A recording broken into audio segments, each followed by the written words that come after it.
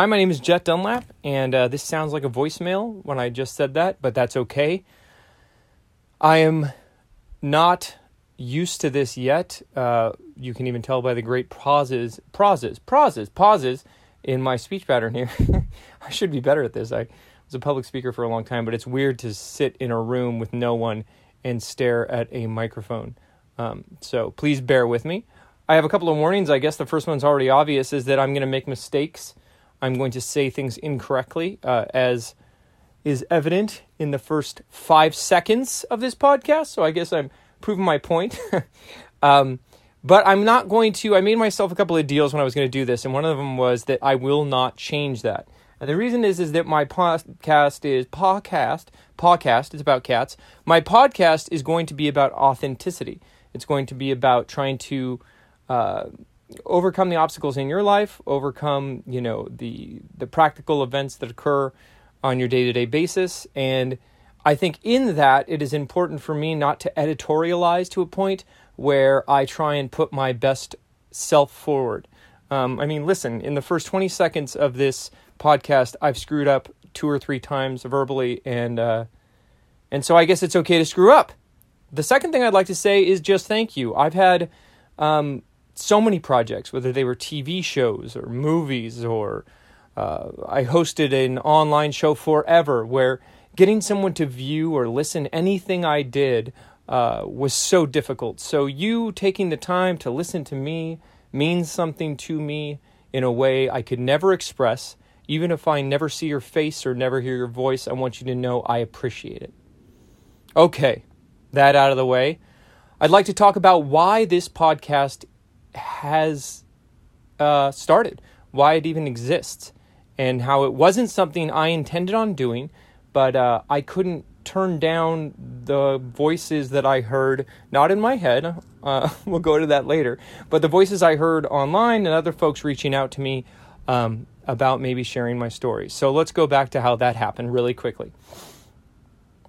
A couple weeks ago, I was at my house doing some chores, and this guy I knew from a while back, a guy I really respected, a tremendous entrepreneur, a gentleman who just, I'll tell you exactly what he did. So I met him through the Hollywood Half Marathon. He owned that and ran that. Think about it. He not only ran the marathon quite literally, but he owned, organized, and created the Hollywood Half Marathon. His name is Ken. And I got to meet Ken because I owned a website called Run Hollywood. His campaign was called Run Hollywood. When he was doing the marathon, he reached out to me to do some hosting. I did some hosting for him. And I don't know if you had this experience, but there's certain people in your life or certain people you've seen on TV or heard on the radio who you just go, wow, that person has something. They're magnetic. They have a kind of a personality, I guess it's an intangible thing that's just so mesmerizing that you're like, I feel like I could learn something from them. I felt that way about Ken. He hired me to do this hosting. We talked to each other a couple of times. We kept in touch on social media, but that was about it. And I think that was about 5 or 6 years ago. But I thought about him a lot. I'd see his posts. I was really interested in what he was doing. And flash forward, out of the blue, 2 weeks ago, he hits me up. He says, hey, Jet, I am going to be at the YouTube studios in Los Angeles, and I want you to come down for an interview type thing.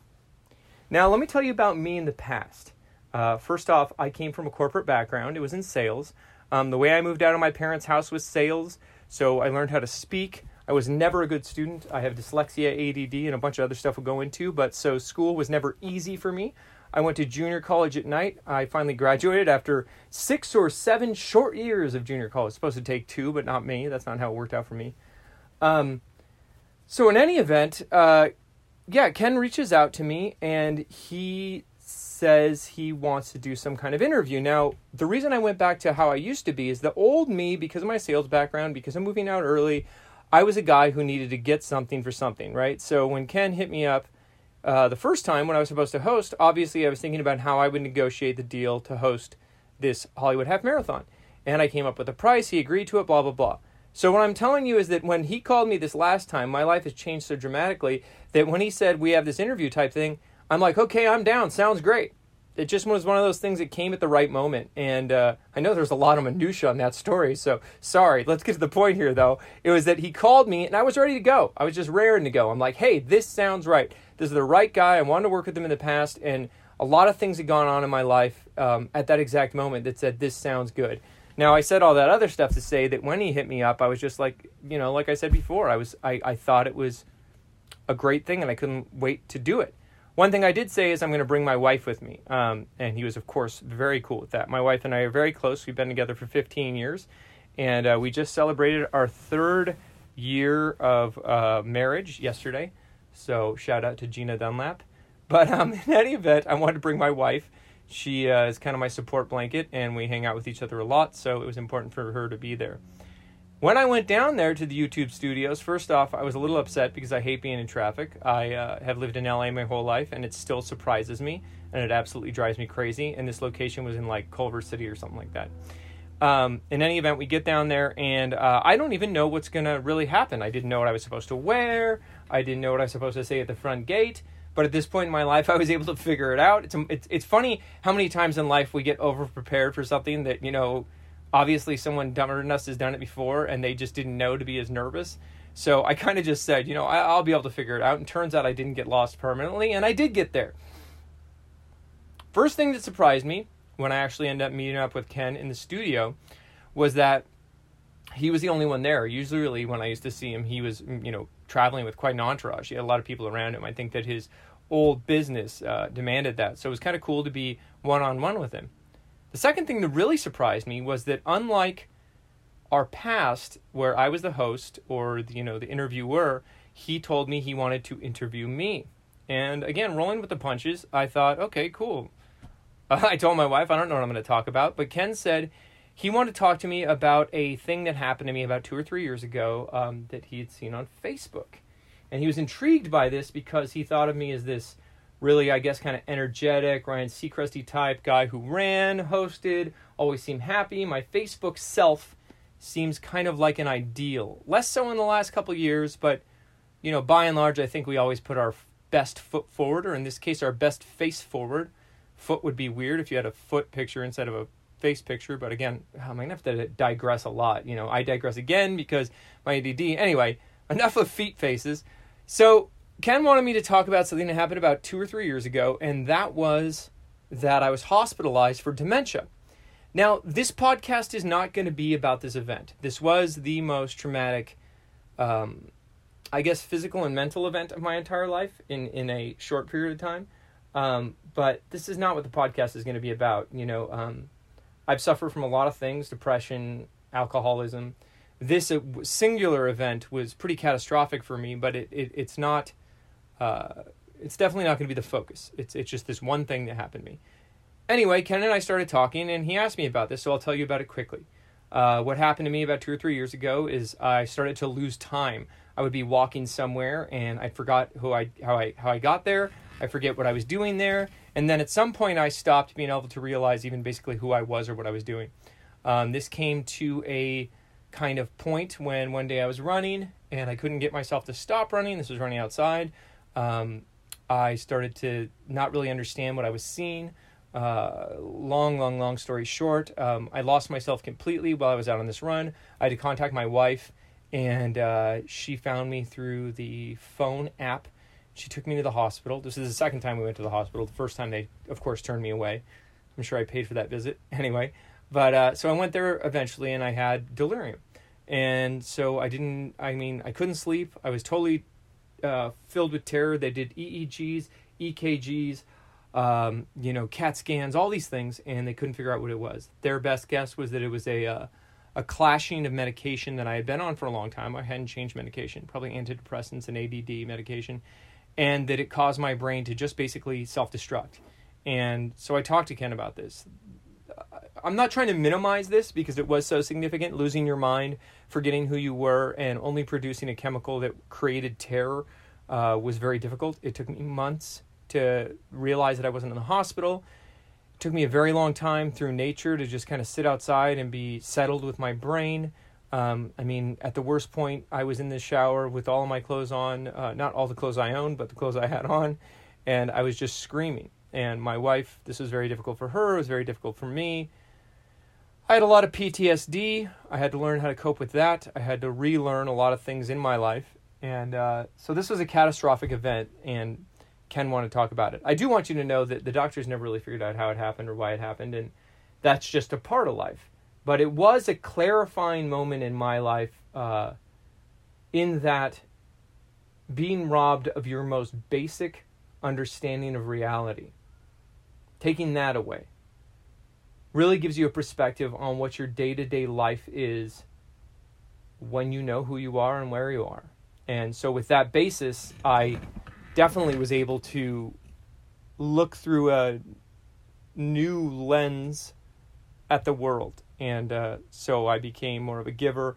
I was kinder. Not immediately, that would be too much of a Disney kind of story, but it did give me a perspective and a base point to really, reprogram my life. But Ken was also curious about me living with depression. Ken, by his own admission, is not a person who suffers from this issue.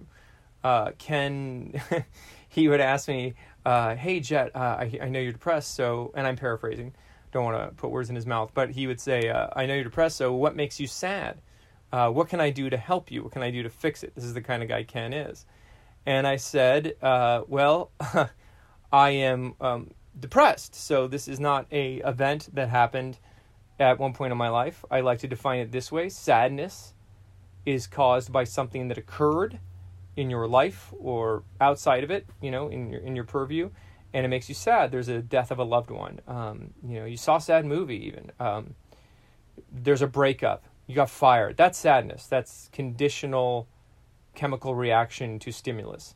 Depression, and I went to a therapist for about 15 years, an incredible guy named Dr. Steve Nelson, who I think I'm not able to get in touch with him. I think he just passed.